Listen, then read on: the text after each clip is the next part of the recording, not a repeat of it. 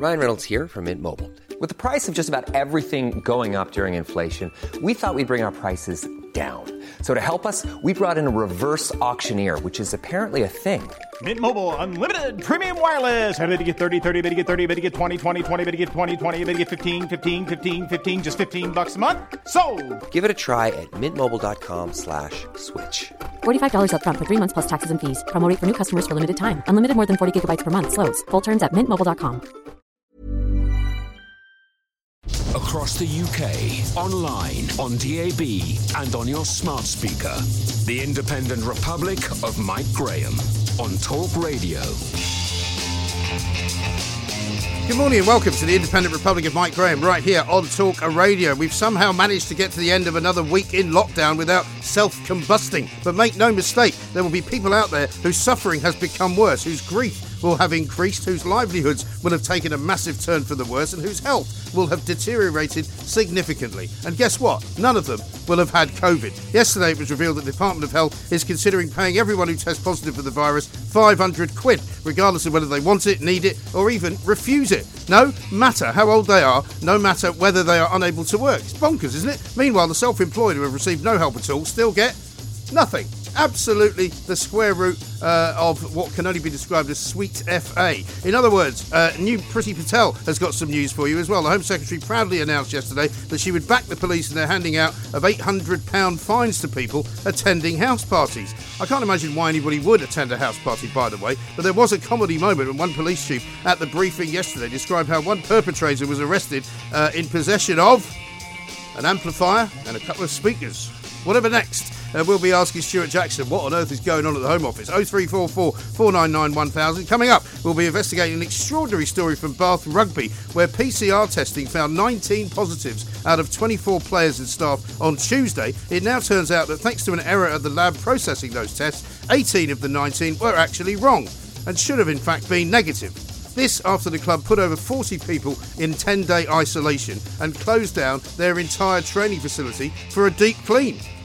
What on earth is going on with these labs? 0344 499 1000. We'll also be going live to the USA to catch up with LaDonna Harvey and find out why nobody's getting worked up about Antifa riots that took place in Portland and Seattle the other night, the same night that Joe Biden was inaugurated. Apparently, Sky and the BBC are far more interested in Lady Gaga and Bruce Springsteen than they are in covering riots. Unless, of course, they're riots from people who support Donald Trump. Interesting, isn't it? Plus, we'll be asking what the new president is planning to do about Saudi Arabia. He was so vocal about before the election. He was going to punish them in all sorts of ways. I wonder whether that's going to happen. And we'll be asking the Taxpayers Alliance why your average MP now costs £240,000 a year, and why peers in the House of Lords are getting free laptops to work from home. Marvellous, isn't it? Great being in the public sector. And because it's Friday, it's time for the Perrier Awards, of course, with producer Marta Malagon. You are listening to me, Mike Graham, on the fastest growing radio station on the planet. It is, of course, Talk Radio. Mid-morning with Mike Graham. Talk Radio. Now, there's much to talk about, much to do over the course of the next 3 hours. We'll be talking to Kevin O'Sullivan as well, looking ahead to his show tonight and the big weekend coming up. Right now, though, without further ado, let's go to Stuart Jackson, founder, director and strategic counsel at Political Insight, former advisor, of course, to David Davis. Stuart, very good morning to you. Good morning, Mike. Thanks very much indeed for joining us. Let's kick off with the good news. Nissan, the naysayers who told us, oh, look what's going to happen. All the car manufacturers are going to move out of England and Scotland and Wales and Northern Ireland, and we're going to have no business, and there's going to be terrible, terrible, awful trouble economically. Doesn't turn out quite to be like that.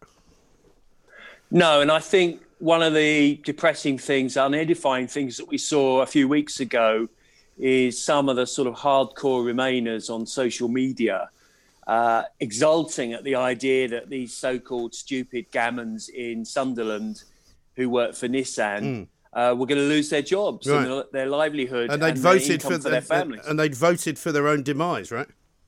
Yeah, exactly. And the fact is that I always said that big business, including car makers, would have prepared for all eventualities, and that the backstop for them was always that a deal was better than no deal, and they would make it work. And Nissan have not just said they're going to keep the plant open.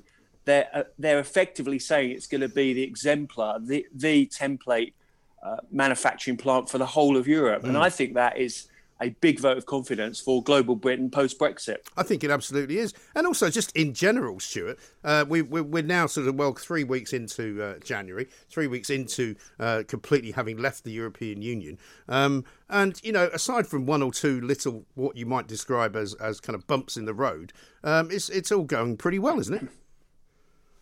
Yeah, I think so. We've got a situation where the media, parts of the media, in fairness, are looking to basically play up any disruption at the border, any issues such as, the lorry drivers having a ham sandwich in their cab being taken by the Dutch customs officials. I mean, if that's the worst that's happening, it's not that bad. I think, as I said, business will have already planned. Big logistics businesses will have already planned some of these changes many months ago. I think the government is stepping up to assist in terms of information and advice to businesses and the trade organisations. But of course, there will be some friction at the border. It was always going to be the case if you left the customs union and single market and left the bailiwick of the European Court of Justice. A situation we've had for 45 years is changing. You are going to have a degree of disruption. Yes. Yeah, absolutely right. I mean, Daniel Hannan was saying that to Julie Hartley-Brewer just a moment ago. You move house, things go wrong that you have to fix, but it doesn't mean you don't move house. It doesn't mean that you actually stop everything in order to fix something that's gone slightly all right. I mean, the story on the front page of the Times this morning about people paying extra VAT on goods coming in from European websites, effectively, is clearly a combination of European companies not being up to speed with what they're supposed to be doing, and also courier companies, rather, I would say, taking advantage. Yeah, and I think the market will drive where those people buy those goods again. And for all these people, both in the UK and the European Union, who are saying it's too difficult, there's too much administration, it's too complex for us to continue dealing. Frankly, the market says if there is an opportunity to make money by selling a product, then if it's in Europe now, people in the UK will do it and vice versa. There will not be a gap in the market for very long. And I think on that basis, there might be a price spike in the very short term, but I think it'll even out over the course of 2 or 3 years as we get used to the procedures. Remember, we're not talking about guys in peak caps, barriers, saying, your paperwork's not in order, go away. A lot of this now is in advance, using digital technology, and it will take a bit of time to bed in. But I think in the long term, those friction costs at the border will be dissipated and the UK will prosper. And as far as the fishing situation is concerned, Stuart, which seems to be another one that people, shall we say, on the rejoin side are picking up on. There was a demo in London the other day with a lot of trucks from various points around the country. But an awful lot of those companies apparently were not actually dealing in getting fish out of the sea. They were more about, moving fish around the country once somebody else had done that. Well, I'm touched by the deep interest and concern of people like AC Grayling and Alistair Campbell and their long and proud history of sticking up for fishermen. If you remember, Bob Geldof stuck 2 fingers up to the fishermen on the Thames. I saw it for myself. I was on the terrace of the House of Commons. It was disgraceful. Right. And now they're experts on all things pescatorian. Frankly, it's ridiculous. The fact is, the political reality was that fishing is a tiny proportion of GDP. It was never going to be the case that we were going to crash a multi-billion euro deal, a trade deal over many years on the basis of that. I don't think it's the best deal for fishermen, but I think it's probably the best that could be achieved at that stage. And at the end of the day, they will be able to build up their capacity, their jobs will be secured, and fishing and fish processing will be again a viable industry. But we can't go back in time. We're not 1973, and things have moved on. Well, that's the thing. I mean, after 40 years of running the business down and running the industry effectively out of the country and handing it all over to European fishing fleets, you can't hardly expect us to suddenly start ramping up immediately the numbers of trawlers that we can put into the water. But clearly the deal over the course of 5 years will allow time for that to happen, right?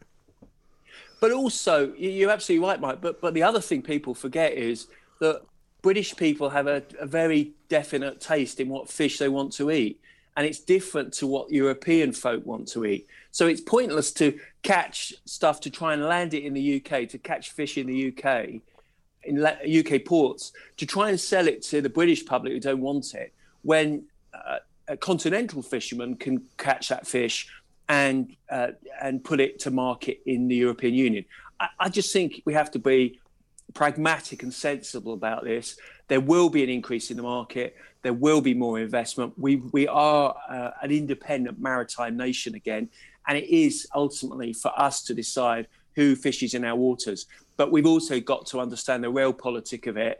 And, it was not wise to put everything on fishing and crash the deal on that basis. No, I think that's absolutely right. Let's move to what's going on in Downing Street. I mean, obviously what happened in the last month has been very, very difficult for Boris Johnson in terms of this new COVID variant that suddenly popped up on the 18th of December. People, I think, in this country are being reasonably kind of tolerant, I think, through this, incredibly tolerant, actually, of the lockdown, because it looks as though we ain't going to come out of it anytime soon. But I've been asking all week, and certainly a lot of Tory backbench MPs now are joining the need for us to get a roadmap of some kind out of here. In terms of working out at what point we set a target for businesses to reopen and for schools to go back. Yeah, and Mark Harper, who is a very experienced Member of Parliament, former Chief Whip, leading the COVID recovery group, has made that point consistently since before Christmas, that Boris's raison d'etre, frankly, is sunlit uplands, being positive, being forward-looking and optimistic. And I think that's what he's got to be. He's got to give people hope.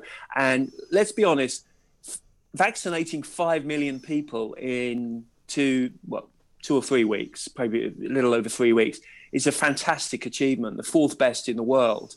Let's see people quoting that when they go on to constantly quote about our fatality figures and don't look at the other side of the coin. Of course, it's tragic, people have died, but it's also amazing that we've got so much capacity in vaccine. British expertise and knowledge has brought forward those vaccines, and our armed forces and others in the NHS have vaccinated that many people. In fact, 500,000 people have had 2 vaccines. So I think that's on the positive side. But you're right, we do need a proper strategy. We don't need gimmicks like £500 just for sitting at home. I understand what the position is, because you look at the pictures of people crowding onto the tube trains, and of course, you get a knee-jerk reaction from Sadiq Khan, as ever, a gimmick. But there is a concern about that. But I do think there needs to be a sector-by-sector analysis and proper strategic plan of leaving lockdown and the impact that's going to have on the economy. And I think that's what Downing Street need to be thinking about now to keep its backbenchers on board. I think that's right. And if there are people crowding onto trains, that's because they need to go to work, Stuart, as well. Because don't forget, there's a huge swathe of people, millions of people, who've received absolutely nothing from this government because they're self-employed, because they work in the gig economy, because they haven't been able to provide enough, paperwork to support whatever their claim would be. I mean, I'd rather see them getting money before they start handing out 500 quid for a positive test. I agree. And, one of my friends said to me this week that he had heard rumours that they were trying to close down every building site in London because too many people were coming in between 6 and 8 in the morning. Well, this time of the year, construction workers cannot be on construction sites in the darkness with 100% safety. There are going to be accidents. So, of course, people have to travel very early to get the light as soon as they can and work through the day. If you close down the construction industry in Greater London, you're going to have a big hit for the economy. And I just think people have got to be sensible and not abuse the tolerance and understanding of the British public. People need to see a way out and they need to make money. And if you only earn money if you turn up for work, you are going to be struggling now. Not just financially, you're going to be struggling with depression and anxiety and worries about looking after your kids and your long-term future. And that's why the banks need to think about the way they're treating people. The insurance companies, I'm glad they got one in the eye the other day and they had to pay out because that would have been a disgrace. You know, we've all got to pull together to try and help each other on this occasion, because it will end. Vaccine is the light at the end of the tunnel, but as they say, it's darkest before the dawn, and now it feels pretty dark. Well, it does, Stuart. And I mean, you talk to people in the Conservative Party and in government. I mean, do they? Because the sense that a lot of people have, particularly those working in businesses that really are struggling, people working in hospitality and other areas that need to be up and running, gyms, for example, and that kind of thing. You know, there's a sense from a lot of those people that the government isn't taking their pain into consideration, that their only focus is COVID and trying to stop the rate of infections, which seems pretty impossible as a task in general. But there's a sense that there's no one actually sort of speaking up for them in the room, if you know what I mean. That the collateral damage of this is really, really damaging. Yeah, I think so, but then again, this is completely unexpected, unprecedented. I think infections are now falling, so hospital admissions will fall, but there's a lag of about 2 weeks, I think. So in 2 weeks' time, God willing, we will see fewer beds occupied in ICUs, fewer ventilators, fewer people presenting at hospital with symptoms of COVID, but it will take time. I do agree with you. I think on an individual basis, members of Parliament are representing the most vulnerable people, not just in terms of health, but in terms of their economy and financial viability. But we just have to accept that there will be some difficult decisions that the Chancellor's had to take. I mean, I'm self-employed. I haven't had any help at all thus far. And it's been, tough.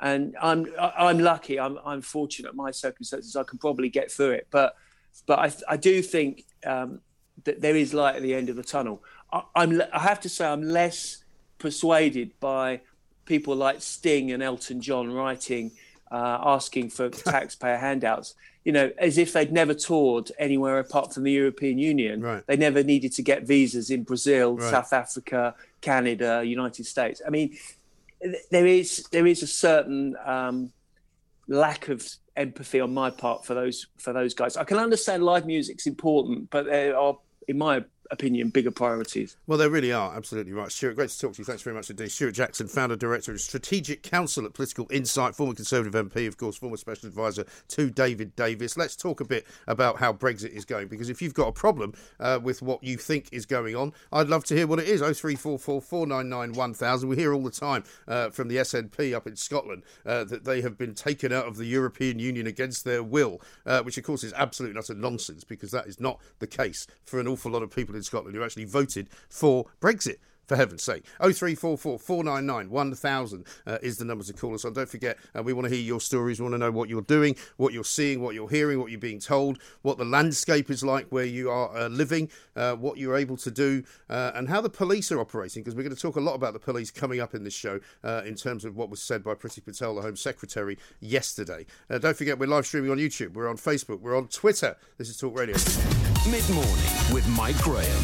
Talk Radio. The Independent Republic of Mike Graham on Talk Radio. Welcome back to the Independent Republic of Mike Graham right here on Talk Radio. Much for us to do between now and 1 o'clock when Ian Collins is here, of course. Mark Dolan coming up from 4. Kevin O'Sullivan will join us in a little while. That's what's coming up on this show tonight as well. Yesterday, you may have watched Priti Patel giving a press briefing in Downing Street. She was flanked by Martin Hewitt, chairman of the National Police Chiefs Council. And I have to say, even I raised an eyebrow when I heard him saying that amongst the people that they had arrested recently were people having house parties illegally, but they arrested somebody who was in possession of an amplifier and some speakers. And I must admit, poor old Chris Hobbs, who I'm about to speak to, former Metropolitan Police officer, must be wondering what on earth has happened to the society in which we live when people are getting arrested for being in possession of speakers and amplifier. Chris, a very good morning to you. Yeah, hi, Mike. I mean, obviously, I realise this is a bigger problem than I'm making out at the moment, in terms of people shouldn't be having house parties, they shouldn't be having raves, they shouldn't be having, secret sort of, mass gatherings. But I mean, I don't know if you watched it yesterday, but it was very weird to see the police having to respond in the way that they are having to respond to people with sort of basically with walking down the street with some hi-fi equipment. I think there's probably a bit more to it than that, Mike. I suspect that they had very good information that he was going to be involved, either was or about to be involved in one of these house parties. Yes. No, I totally get that. I mean, I'm obviously being slightly flippant, but it is a measure of how far we've come since a year ago, that this is where we are now. To be quite honest, Mike, I must admit, I've had COVID, as I think I mentioned before. I had it back in March, mildly, but it gave me a healthy respect for it. And now we've got this dreadful new variant that appears to be spreading like wildfire. And just this morning, Mike, I was just typing out a message of condolence to the Territorial Support Group because they lost one of their own this morning on news, a 37-year-old PC. So I think this new variant really is absolutely dreadful. It is spreading like wildfire, and we're seeing this, aren't we, on these news broadcasts from the hospitals now? Yes. Listen, there's no question about the seriousness of it, and I wouldn't in any way suggest that it's not serious. But I'm just, I suppose, seeking your guidance on what it is that the police are now being asked to do, because the police's job has changed dramatically from actually stopping and preventing crime to sort of COVID measures more or less all the time. Well, no, it's not all the time, Mike. I mean, there's certainly now, I think, a fresh impetus coming from the government to police to actually do more because of the new variant. I think if you actually look on the first lockdown, the number of tickets issued per force per day was something like less than 4. Yeah. So they were very much engaging, and but now I think the situation's changed. And of course, you have got these people, the party in Stamford Hill, the Travellers' Party the other night, where police officers got hurt. Yeah, that beggars belief, doesn't it? 400 people at a wedding. Well, it does. It really does. And you have to say, you wonder where some of these people are. But you're still getting people on social media, thousands of them, who are telling us that this is all fake, that the hospitals, news from the hospitals is all fake. But nobody sensible takes any notice of them, surely. Well, again, the police do. We've had demonstrations, haven't we? We've had protests. You remember the one outside St Thomas's Hospital New Year's Eve? I do. I mean, that was absolutely dreadful. And there's supposed to be a protest. I'm not going to say where it is, but somewhere in the north of England this weekend. Yeah. Where they're using sort of flash mob tactics to try and show a presence on the streets. Yes, and I noted that that situation down in Bournemouth recently was not as it would at first appear on social media. You know, people set up these kind of sting operations almost and get the police to come and arrest them and then make out they're being arrested for drinking a cup of coffee, when in fact that's not quite what's going on. No, and you will get cases, and the newspapers are very much hunting them down, where you will get perhaps instances like the two ladies with the coffee, where people say, hold on, that's a bit over the top. But they're really, when you look at the millions, literally, of interactions there's been during this COVID period between police and the public, I mean, 99.9% are fine. And then you get the odd one that grabs all the headlines. I call it collective smearing for some reason. If something goes wrong with the police, every police officer gets smeared with the same sort of allegation. So if someone is a bit overzealous, every police officer seems to cop a packet for it, which seems a bit unfair at the moment. And of course, the police are having to double crew. They're in carriers, aren't they? They're having to deal with people who clearly, for one reason or another, maybe not of their own fault, but people who pay no regard at all to the current restrictions who are in place. So they feel very vulnerable as well. And of course, they have to go back to their families, as do doctors, nurses, and shop workers, all those people who are battling away in the front line at the moment. Yes, and some police chiefs have already called for the vaccination of police officers to be kind of moved up the league a bit. Would you sort of echo that? Yes, I think so. I mean, when you see them, doing their best with these demonstrations, breaking up these parties, and of course the other thing is, Mike, they go to calls, what are called welfare calls. So if you've got an old person whose relatives live in another part of the country, and they say, we're worried about Grandma, we haven't heard from her, then the police will go knock on Grandma's door, make sure she's all right. If she's not all right, they will make sure she's all right, by getting her the attention she needs, doing the shopping, none of that is ever mentioned, but police are getting thousands and thousands of these calls that they have to deal with. Yeah. And of course, we don't know whether a vaccination protects from transmission, but you'd like to think that officers attending these sort of calls will be protected and maybe protecting the people they're going to help. So logically, you would have to say the government really should perhaps be doing a little bit more for police, not jumping the queue in terms of nurses, doctors and so on, but putting the police up there and getting them done. I think they should certainly be as high up the list as they could possibly be before people who are not actually having to deal with members of the public, because surely that should be a proviso, shouldn't it? I mean, if you're in a situation where you're coming into contact with people in the public who you do not know, I think you should absolutely be first in line.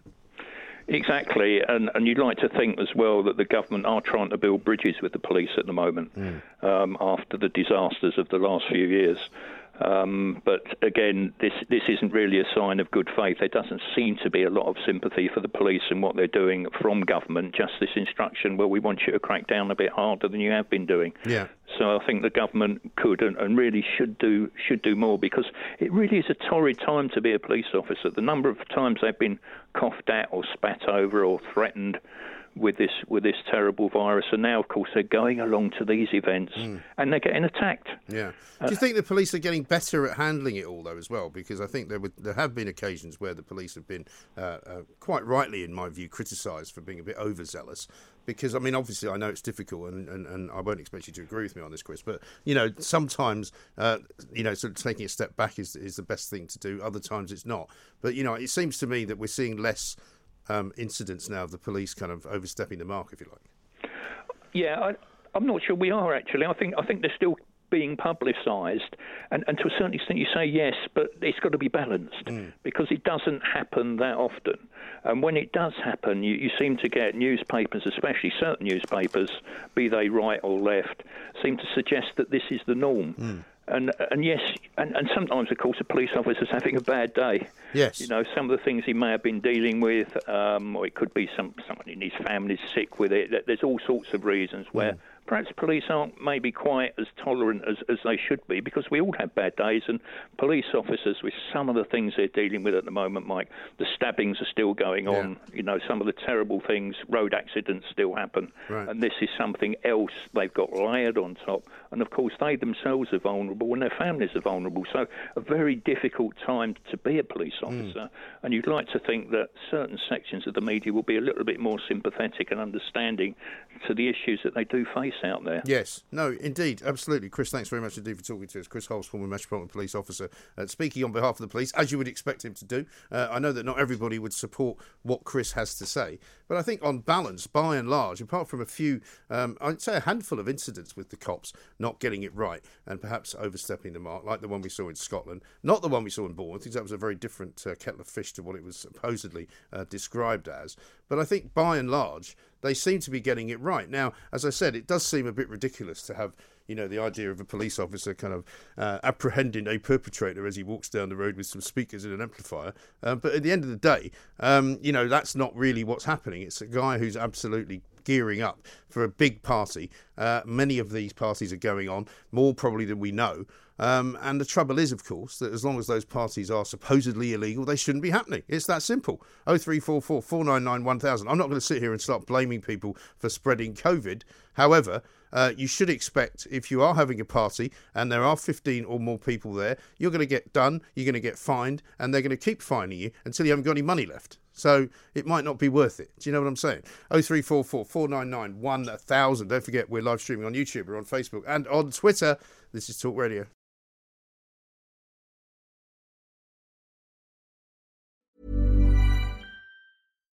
One size fits all seems like a good idea for clothes until you try them on. Same goes for healthcare. That's why United Healthcare offers flexible, budget-friendly coverage for medical, vision, dental, and more. Learn more at UH1.com.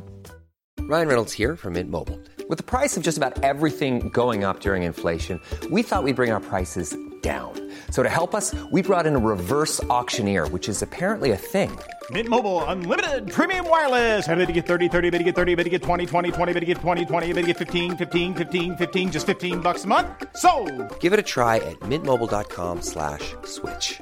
$45 up front for 3 months plus taxes and fees. Promo rate for new customers for limited time. Unlimited more than 40 gigabytes per month. Slows full terms at mintmobile.com. There's never been a faster or easier way to start your weight loss journey than with PlushCare. PlushCare accepts most insurance plans and gives you online access to board-certified physicians who can prescribe FDA-approved weight loss medications like Wegovy and Zepbound for those who qualify. Take charge of your health and speak with a board-certified physician about a weight loss plan that's right for you. Get started today at plushcare.com/weight loss. That's plushcare.com/weight loss. plushcare.com/weight loss.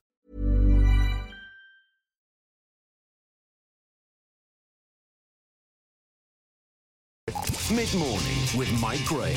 Talk Radio. Time to say a very good morning to Dr. Simon Clark. Simon, how are you doing? Good morning, Mike. Nice to talk to you. I mean, I was I'm not going to say encouraged, but at least it looks as though the death figure yesterday had gone down a little from the previous 2 days. Is that something that we should be seeing as a pattern emerging? Is that something that you could feel confident in saying perhaps we've seen a peak? Not just 1 day's data, I'm afraid not, no. And given the fact that the hospitalisations, although they've been arguably going down for the past couple of weeks, I think it's perhaps a bit too early to say that it's on the downward trend. Hopefully, though, it is. I mean, there will be a day when the corner is turned, but I don't think we can say with any certainty that we're there yet. I mean, 1,800 plus was a pretty terrifying number, wasn't it? It is. It's a big number. And when you get spikes like that, sort of unusually high numbers, the fact that you get an unusually low number the next day, perhaps, or a lower number than you've been having previously, not too much of a surprise. No, quite. As far as the vaccine goes, incredible achievement to have hit 5 million, I think, so quickly. And I think everybody realises that Britain has done a brilliant job here. But some areas are now slowing down a little bit. I've seen a story today in the Telegraph suggesting that there's one part of East Sussex, only one surgery is vaccinating elderly people in an area covering 200 square miles. I mean, again, I realise it's a massive operation and I'm not being particularly critical. Yeah. But is it wise to slow down the rollout of the vaccine, even if it is so that other parts of the country can catch up? Well, this is all a bit opaque. Has this happened because that they want to allow other areas to catch up, or is it just that area has used up its allocation and there's not very much left? I don't think we've got a clear picture on that. No. We don't know how many doses are going to be made available to clinics on what dates. Although, given the government has set itself a target, you'd expect, I think we'd hope, that it knows that it's going to have at least that number of jabs to administer in that time frame. Yeah, I mean, 363,000 plus administered yesterday. That's pretty good, isn't it? Oh, it is good, yeah. I mean, hats off to the people who are doing this. It's a colossal effort, but we will need to get faster and better at this. But Rome wasn't built in a day. These things have to build up. Well, that's right. I mean, last time you and I spoke, I think we talked about herd immunity, and you were saying sort of something like 70% of the population would need to have either been vaccinated or indeed had got the infection. What do you make of this suggestion? And it may well be that they reverse the idea as well, about possibly paying people who get a positive test. Presumably that's in an effort to try and get more people tested. I think that's what it is, yeah. There's a suggestion, an idea at the Department of Health that really a minority of people with the virus are getting tested and they need to drive that number up. You can't control things. You can't control people who've got the virus unless you know they've got it. And I think that's an incentive to try and get people to get tested, because if it comes to pass. Yes, because I think there is a certain amount of reluctance, particularly if you've got a job where you only get paid if you actually show up. Where people are saying to themselves, well, listen, what happens if I get a test, even if if I don't feel unwell, obviously I'd have to not be able to go to work. And so perhaps if there is an amount of money made available to them, that might convince them. But it seems to be a bit wrong-headed to me to give people money if they don't need it. Well, I would agree with you on that score. But there will also be people who think that if they get to test their lives, even if they're on full sick pay, like I would be, will be impinged in a way that they don't really want to be bothered with. So maybe £500 is an incentive to get them to test. Ordinarily, I'd agree with you there, but there are, of course, other ways of looking at these things. No, sure. I've got a text here from Stella in Manchester, who's a refugee from the dark side. She says, to get the test, the cost is about £150 both ways, £300 for a family of four, etc. That's quite expensive. She says it's extortion, especially for a certificate that's not worth the paper it is written on, because she's asking about the unreliability of these tests. And I wanted to ask you, I don't know if you've seen this story from Bath Rugby today, in which they put out a statement. They had their usual round of PCR testing on Tuesday, the 19th of January. The club was notified that 19 of the 24 league-wide positive results comprised Bath Rugby players and staff. So basically 19 out of 24 people tested positive. They shut down their training ground. They sent something like 40 people who had been associated with all these other people home for 10 days of isolation. It then turned out that the lab got it wrong, and actually only one of the 19 tests was positive, and all the rest were actually negative. Any test. Well, first off, you've got to remember that no test is ever 100% accurate. They do not exist. And any test can be messed up. And I imagine a Premiership rugby team, like a Premiership football team, will be having its testing done privately. It's certainly not something that the NHS would do. And of course, done wrong, any test is going to give you wrong answers. So Bath Rugby are going to have to be having a word with whichever company it is. Yeah, they're talking about a lab called Randox, I think. I don't know if you're familiar with them. I'm familiar with Randox. I've heard of Randox, yes. Right. And they, interestingly, have, at least in the past, and I think still do, run some of the test and tracing labs. Right. Yeah, but I mean, it's a bit disturbing, is it not, that they can get so much of it wrong, isn't it? I mean, how could that happen? It is. Well, there are a number of ways it could be got wrong. The test could not be administered properly. Things could be contaminated. There could be errors in the lab, although that's less likely. I've got to say, as somebody who's had the test, thankfully it came back negative before Christmas, in my estimation, the test centre I went to just outside Oxford was very stringent and very careful in the way it handled the test. Right. So while these errors can happen, I've not seen evidence from my limited experience that it's a massive problem. I mean, it's a difficult one, isn't it? Because obviously an awful lot, I mean, not so much now, because we know now the numbers are so much bigger than they were back in sort of October and September in particular. But in terms of the public policy and the decisions that were being made by the government, an awful lot of it was based on so many people testing positive. And so, I mean, it would be good, would it not, to be getting the testing system better and more efficient? Testing can always be made better, and one would hope and expect that they're doing that. Without knowing what's exactly going on in the labs, I can't comment. But I don't think that there is widespread errors. I certainly don't think that the test and tracing system is picking up errors or giving false positives to the extent that Bath Rugby had. That certainly wouldn't be borne out by the number of people that are turning up to hospital struggling to breathe. No, sure. Because I'm interested in this as well, because like the antibody test which people get. I mean, I know somebody, for example, who tested positive and who did have COVID. When the COVID was passed and a negative test came back, it didn't show any antibodies. And is that quite often the case? Because people are puzzled, I think, because I know plenty of people who have said they've had it because they've tested positive and they were unwell, but then they didn't have any antibodies apparently like a month later. That can happen. Different people lose their antibodies at different rates. I know a couple of people that have had classic symptoms, a positive virus test, so they had COVID, and have failed one or two antibody tests. When I say failed, it's come back negative. Now, the early tests back in the spring, I think it's fair to say, some of them were very, very unreliable. Right. So it depends what test you had. Nowadays, that's less of a problem. But even so, you could still come back with a negative test because your antibodies have dropped away to an undetectable level. And if that's the case, does that mean that you could get it again then? It's entirely possible, yes. And we've got always to remember when people talk about antibodies that there are other bits of the immune system that are important as well, the famous T cells, although they can dwindle away in much the same way as antibodies and the cells that produce antibodies can. So just looking at antibodies is a bit like just worrying about the string section in an orchestra. You've got everything else to worry about as well. Yes, funnily enough, I heard somebody describing looking at an elephant's tail on Julie Hartley-Brewer's show this morning with regard to one particular thing that was kind of standing out without looking at the entire creature. What do you make of the other suggestion of shutting down UK borders? Because I think, again, a lot of people have asked about the efficacy of this lockdown, not least because of the financial damage that it's doing and the untold sort of health damage that it's doing as well. When so many people are still kind of out and about, and people are still coming into the country, and people are still, going about their daily business. Well, what's motivating the government here, I think, is the possibility of new variants of the virus, which have cropped up in Brazil, have cropped up in South Africa, and could crop up anywhere else, including the UK.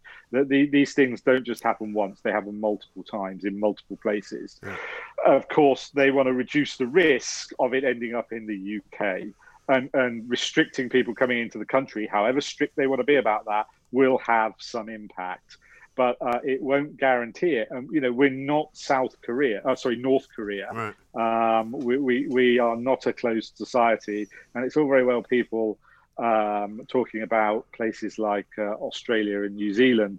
They are at the end of international travel corridors. The UK sits in the middle of a lot of those international travel corridors, so it's a bit more difficult. It's not impossible, but it is more difficult. No, I accept that. I mean, I was at the airport not that long ago, and I was quite surprised to see how many flights were coming in from certain parts of the world, including China, by the way, where I saw one guy came off the plane wearing a full kind of forensic suit, complete with those shoes that they wear in crime scenes.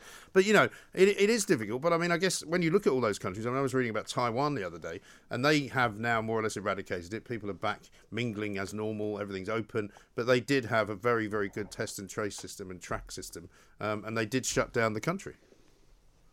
Yeah, that's what they did. And I will say that other places have or believe that they've got it completely under control and cracked it, and then find it cropping up. There are a number of reasons why that could be. So while doing what the Taiwanese did can have an effect, can get you where you want to be, you're not guaranteed to stay there. But that does seem to be the issue, doesn't it? Because whatever we do, it doesn't seem that anything will completely eradicate this particular virus. And so therefore, I guess the problem is going to be handling it better. Are you seeing any sort of new patterns emerging in January in terms of how it's infecting people or where people are getting infected? Well, it's infecting people more readily than it did 6 months ago, say, because it's changed. It's a more infectious version of the virus now. If somebody gets it, then they're likely to produce far more virus than they would have done 6 months ago. And that presumably is the key to its success, because you'll cough out more virus into the outside world and increase the risk of somebody picking those up by touching something or by breathing it in. Right. And in terms of the vaccine rollout, I mean, if we've got 5 million now, we're hopeful that by February the 15th, certainly the top 4 tiers of the most vulnerable people should then be covered. Where do you stand on vaccinating people like police officers who are asking to be sort of bumped up the list a little bit, and also, of course, teachers? I can completely understand why they lobby for that, and I think it's perfectly right and proper that their unions and their professional associations and the police federation lobby for that. And Cressida Dick did exactly the same thing. That's their job. But if they want to influence the decision of JCVI, and politicians the other week were enjoying telling us how none of this was their decision, it was all done by medics and scientists at the JCVI. Now we're getting politicians lobbying for certain groups. Depending on where they sit politically.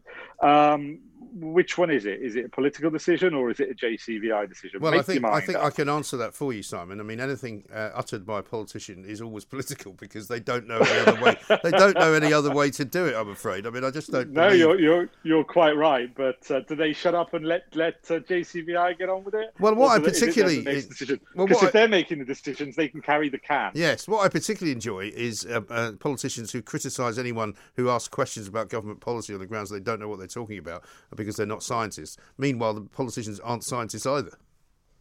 You're spot on there. Some of the stuff you hear or sort of stuff I hear comes out of some people's mouths, not everybody, is just mind-blowing. It really is. No, absolutely right. Let me read you just one more text that I've got here from Ben in Lancaster, and it's about the testing system again. Mike, could you please address the fact that this week the World Health Organization issued amended guidance on the use of the PCR test for diagnosing SARS-CoV-2, the virus that causes COVID-19. The cycle threshold had previously been set far too high, leading to huge inaccuracies and false positives. We surely will now see a reduction in the number of cases of whose guidance is followed.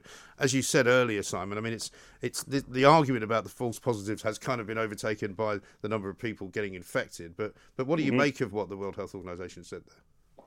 Well, I remind the listeners that the World Health Organization is not the police. It doesn't lay the law down on any of this.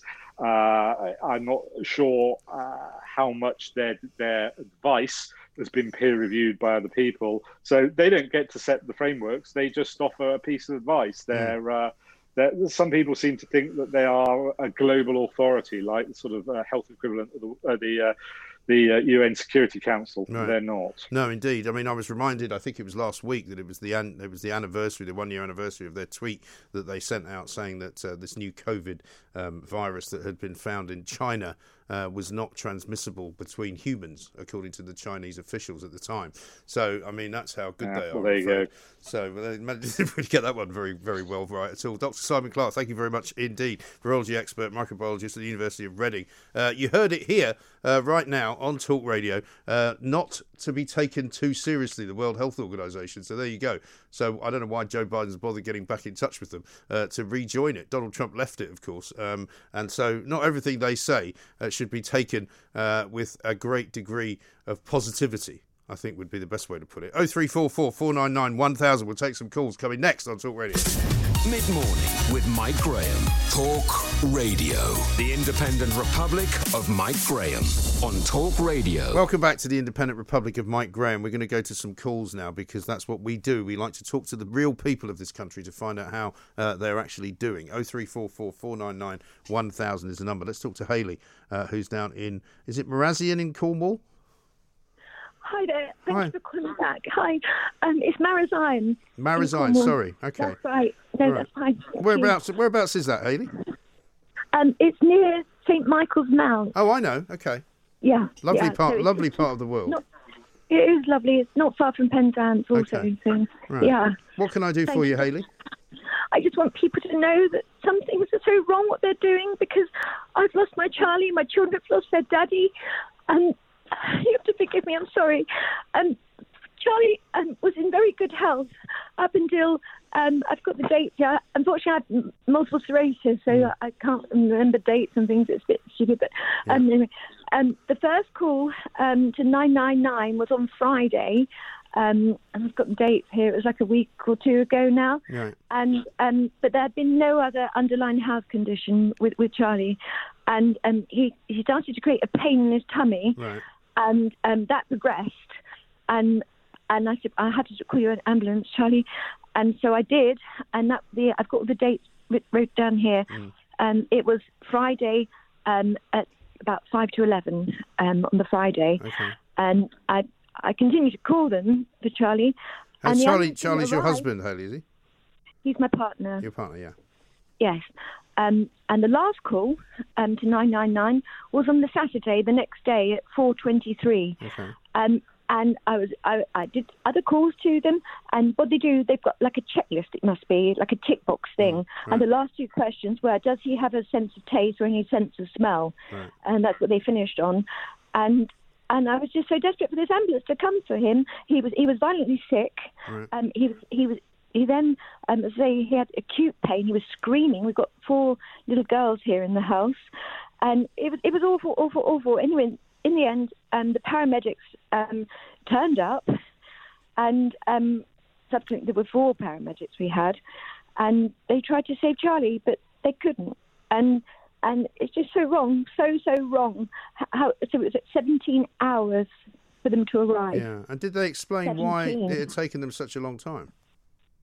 No, because I subsequent calls I made to 999, I was worried they wouldn't find us here because we're a bit out of the way, you know, from the main road and things. Yeah. And And one of the calls made after that they then wanted, they then asked for more help to come, more further paramedics to arrive, and they asked me to walk right up to the end of the drive and flag down an ambulance. Right. But in the end, were they? So they didn't take him away because he died in your house. Yes, but he was alive when they arrived, and they did everything. They were wonderful. These 4 paramedics we had, they were wonderful. And they said to me afterwards that this should not have happened, and they can report it themselves, how long it took for an ambulance to arrive for Charlie. Right.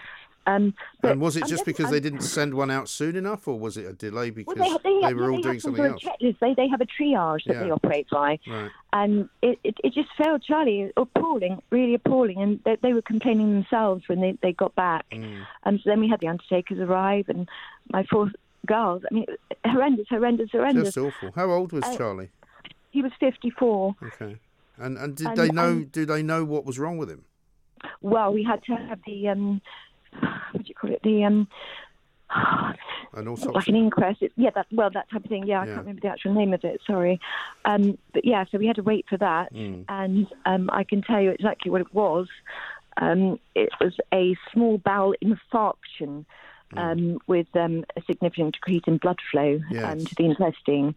And these things, it's like a sort of internal hemorrhage or something. Yes, that's right. Yeah. But it just left me in the worst situation. I'm, as I say, I've got multiple sclerosis, and we relied on Charlie for so many things that Daddy did, and it's just appalling, so appalling. It's just horrible. So I'm under such pain of the loss for my girls, and I don't know what to do. It's really awful. Hayley, I'm so sorry. What's the trust that you're in there? Is it Cornwall, the NHS Trust?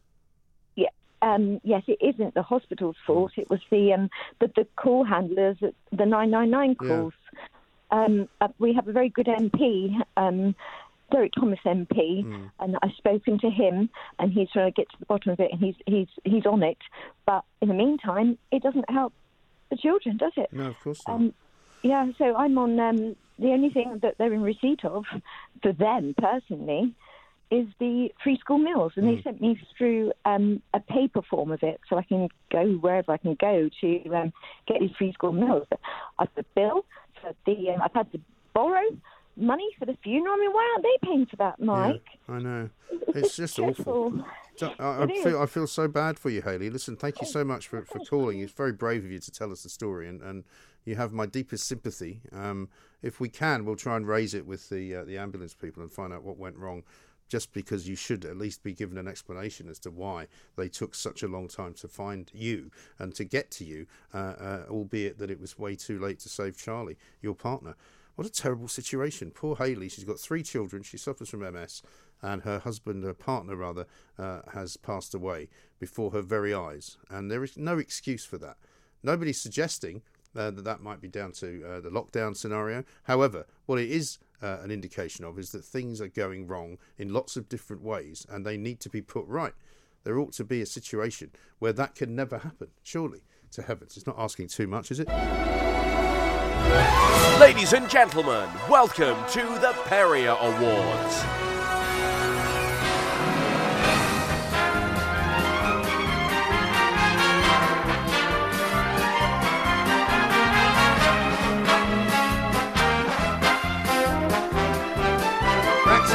Practically full compliance, not entirely 99.5%, I'd have to say. Welcome. Marta Malagon is here. Hello. Good afternoon. Thank you very much. Welcome to the Perrier Awards. This is where we look back over the past week of the so-called Independent Republic of Mike Graham on Talk Radio and choose our favourite moments. Before I begin, because I know tradition says the first Perrier goes to you, I can't go on without congratulating Richard in Manchester for a live Perrier just there. Yes. Calling Alistair Campbell Andrew Campbell. Andrew Campbell, yes. A live Perrier in the Perriers. That's actually the first time that's ever happened. Very good. Happened before, so congratulations. Well done, Richard. But now the first proper Perrier, Mike, it goes to you. Is the honest comment of the week. I'm on YouTube, I'm on Facebook, and I'm on Twitter, live streaming. So you can watch me, even if you don't like the way I look. You might not like what I say, but just watch it anyway, because then we'll all make more money. Doesn't get more honest than that. Listen, honesty in journalism, this is where you get that kind of stuff. Oh, definitely. Yeah, we don't pretend. No, of course not. Not here. Maybe here. in other places. In other places, but not here. During a conversation with a criminal barrister and friend of the show, Jerry Hayes, you also won the Perrier for a fair comment of the week. They could be in custody for a year, and it's going to get worse and worse and worse. To be fair, if it was up to me, Jerry, all prisons would be locked down anyway, because that's what they're meant to be, isn't it? I mean, it's a prison, for heaven's sake. I mean, there is a point to that. There is a fair point to that. Imagine saying they're in lockdown in prison. Really? Well, that's isn't that prison? Isn't that the just point? Prison. Oh, well. Tragically, it's not, you see. They get more... I mean, as somebody pointed out to me the other day when we were talking about BBC licence fees and going to prison for not paying them, when you go into prison, you could watch it for free. That's very ironic, isn't it? I mean, there was a point at which, as well, in Scotland, where they had you could be threatened with prison if you were sort of continually smoking in a place where you weren't supposed to smoke.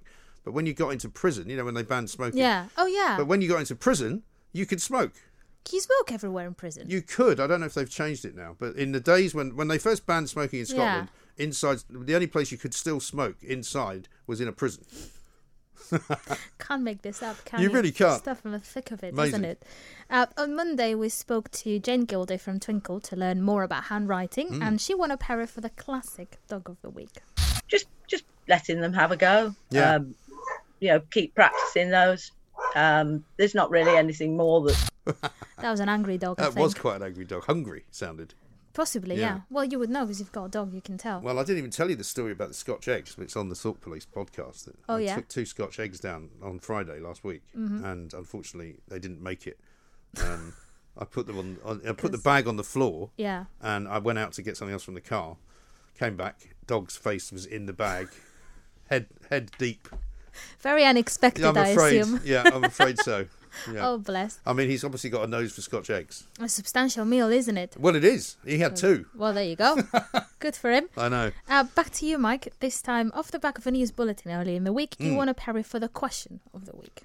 I'm sorry. Why would you want to count elephants from space? I mean, that's quite an extraordinary news item, that. I mean, fascinating, as ever, the news read by Jenny there. Why would you want to count elephants from space, eh? I mean, I wonder if they could count the number of people at the inauguration yesterday from space. They wouldn't need an abacus, would they? There weren't that many people there. You see, politics. It's so topical. Interstellar. What they didn't tell us is how many elephants they counted. Why were they doing it? Did we find out? I mean, I don't know. I don't know. Why would you? Maybe it's to see whether you can. You know how you can see the Great Wall of China from space and all that stuff? Apparently. Maybe it's to see whether you can actually count Right. elephants. Is it like counting sheep? When you're supposed to be having trouble sleeping, you're supposed to count sheep. Have you ever done that, by the way? Yes. Doesn't work. Because, for a long time, I didn't realise how you're supposed to do it. Apparently, you're supposed to count them jumping over a fence. Did you know that? No, I didn't know that. You see, you're like me. I used to count them. I'd just count them in a field. Yeah. And then I would run out. I would just list them. I wouldn't even picture them in a field. Right. And so then I would run out of sheep I'd count them all, and then I'm still awake. What am I going to do now? Well, that's a good Whereas point. if you have them jumping over this fence, they go forever. Is it the same sheep jumping all the time or different? No, it sheep? could be different ones. So you could have different faces, different colours. Oh, that's good. That's good to know. I think. Well, I might try that. I couldn't sleep last night. Yeah. I was up until very late last night. Well, you counted all the sheep and then you were still awake. Yeah, right. Probably. That's I don't know. what I mean. I'll try that Okay. next time. Earlier in the week, in Downing Street, denied that Boris Johnson was a fan of afternoon naps. Which, why would you bother denying that? Well, I think it's a little bit heartbreaking, and especially because I'm a big fan of siestas, obviously, because if you're Spaniard and you don't have a siesta, you're probably deported. Right, absolutely right. Treason. Shocking. We spoke to sleep expert James Wilson about the benefits of set siestas, and he won an award for the sound effect of the week. Give an example of the difference, if that'd help. Okay. Snoring is more like... Right. Where sleep apnea is more choking sound, like more... So if you... Sorry. Bless. I laughed twice at that. You did? That was a really great funny. noise, though, yeah. Yeah. No, he's very good at faking the snoring sound. So, that's always well received. And also, he's right. There is a difference, isn't there, yes, between there the is. two noises? There is, and one of them is good and one of them is really bad. So if you do the Yes. second, just go to a doctor, get yourself checked. Yeah. But what are they going to do? I wonder. What do you mean? The doctor. I mean, if you make that noise. Well, you get a machine. Do you? Yeah. Okay. My mum's got a machine. Has she? Yeah, she's got a machine. Okay. She sounds like Darth Vader at night when she sleeps. She's probably watching this, so she Sorry. said this. Martha's mum. Many apologies. Yeah. Now to Professor Hugh Pennington, who wins the classic You've Got Mail Award of the Week. And then eventually they go into ICU, and then unfortunately, they die. So that's... That was quite a loud noise. It was very loud. And there was a few of them as well. Yes, I only collected one because laziness on my part. No. Well, once you've heard one, you've heard them all. Yeah, exactly. They were all the same sound. They were. There's no point. This week's James Larvin Perry Award for Technical Incompetence goes to our very own Parliament. Have a listen to what happened on Wednesday during Prime Minister's questions. Ian Blackford. He's not there. I somehow think we've lost Ian Blackford. We'll come back to him. Nicole Richards. We didn't get the second question from Ian Blackford there, which I'm sure would have been about why Boris Johnson keeps abandoning Scotland and leaving it out of the reasoning for actually asking for more money. Let's see what Nicola Richards has got for him. Can you hear me? Speak. Get the question. The Prime Minister's desperate. Can you hear me? It's not working. Well, no, move on. And as I was about to say, these are the people that are trying to sort out the COVID vaccine and the way out of this. Yes. They can't even work a Zoom call. Yeah, God help us all. Dear God. Mike, congratulations for winning the proper Wrong Namer of the Week. And, of course, later on this afternoon, the inauguration of Joe Biden from 5 o'clock with Mark Dolan even. Sorry about that. Well, at least they call him Mark Bolan. No, that is very true. Yeah. However, you're not the only one to make that mistake this week, apart from Richard in Manchester. Someone behind the glass whose name will be protected, because I am not I'm not a bad person, has been issued with this week's incompetence report. Gareth in Oldham. Hi, Gareth. Is that me? It is you. Welcome. Oh, I'm Stephen. Oh, are you? Oh, sorry. Well, it says Gareth here, but I'll call you Stephen. No problem. I don't know how that happened. I can only, I don't know. Well, human error. A human error, yeah. Human error. We'll put it down to that. It's fine. Yes, we won't. Happens from time to time. It happens every now and again, and it's amusing. So thank We've all you very done it. much. Oh, definitely. Yeah. And that's all for the Perry Awards. Is that it? Yeah. I thought you were going to say, and finally. No. Okay. That was the and finally. Well, thank you very much indeed. Well, thank you. I'm sorry to disappoint. Not at all. You never disappoint. See you next week. See you next week. The Perrier Awards on Talk Radio. Talk Radio. Across the UK, online, on DAB, and on your smart speaker. The Independent Republic of Mike Graham on Talk Radio. If you enjoyed that, be sure to catch the whole show 10 till 1, Monday to Friday on Talk Radio via DAB, online, or via the Talk Radio app. And if you have an opinion on the stories we cover, we'd love to hear from you. Call us on 0344 499 1000 or tweet at Talk Radio during the show to have your say. Mid-morning with Mike Graham. Talk Radio. Planning for your next trip? Elevate your travel style with Quince. Quince has all the jet-setting essentials you'll want for your next getaway, like European linen, premium luggage options, buttery soft Italian leather bags, and so much more. And is all priced at 50 to 80% less than similar brands.